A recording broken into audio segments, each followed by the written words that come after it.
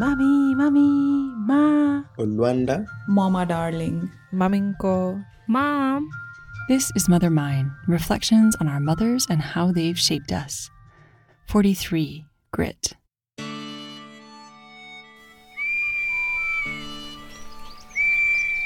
She would swear that she'd rung the bell or she had an Acme police whistle, and that was the whistle to bring me in from the fields. We lived down a long, long lane, so anybody else to play with were too far away. So I would just roam the fields, and there were 40 acres available to me. And that meant I could be a longish way from the house, because it was absolutely perfectly safe in those days. Nothing was going to happen to one. And sometimes I would genuinely not hear it, which was hard to get away with. So we would very often have an argument, why wasn't I back in on time? And that meal was ready and spoilt.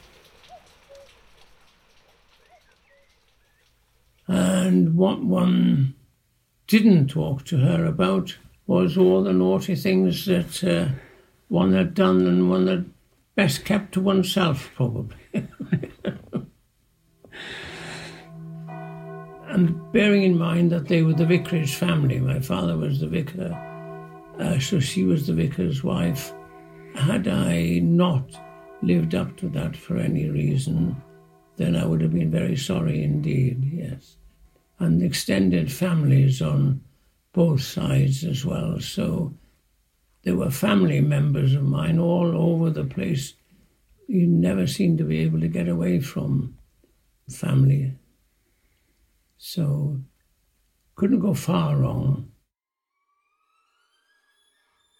She was disabled to a great extent with rheumatoid arthritis. So that's something I do certainly remember most about her, the struggle into stockings, the struggle into shoes, clothes. She never could comb her own hair. Long trips to anywhere were out, and climbing stairs were out. Anything that took Ma'am for long walks was out.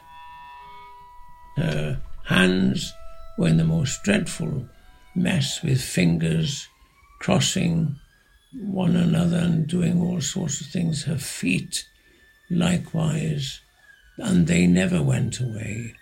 She was in a wheelchair after giving birth to me, but there were 5 years between me and my sister.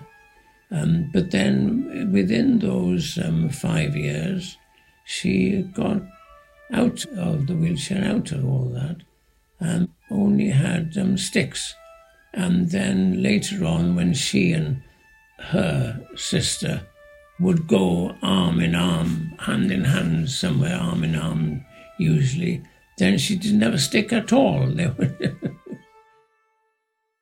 I'm ever so grateful that I did not inherit her rheumatism, which has surprised many a doctor having a look at other things and whatnot. And others have said, well, it requires some trauma to bring it on, maybe. It was reckoned that in her case, it came about through a motorbike accident. A brother-in-law took her out on a new motorbike of his one evening and lost control going down the country lanes somewhere. So mother was thrown off and over the bicycle, but she always reckoned she was very proud of a leather, quite long length coat that she'd bought for university and was, as I say, quite proud of it, but Mum was wearing it. And she reckoned that it saved her a lot because, as I say, there were marks and whatnot all over the coat, but it had not got through to her. When I have some ache and pain or something of my own, I think to myself, wow, Mam had years and years of this, and puts my little problem very much into context. She was so stoical, never complained. Her grit and determination certainly shows through in me, yes, when others may well have given up on the cause and can't be done. I shall be there and it will be done, yeah. Thank you so much for listening to Mother Mine.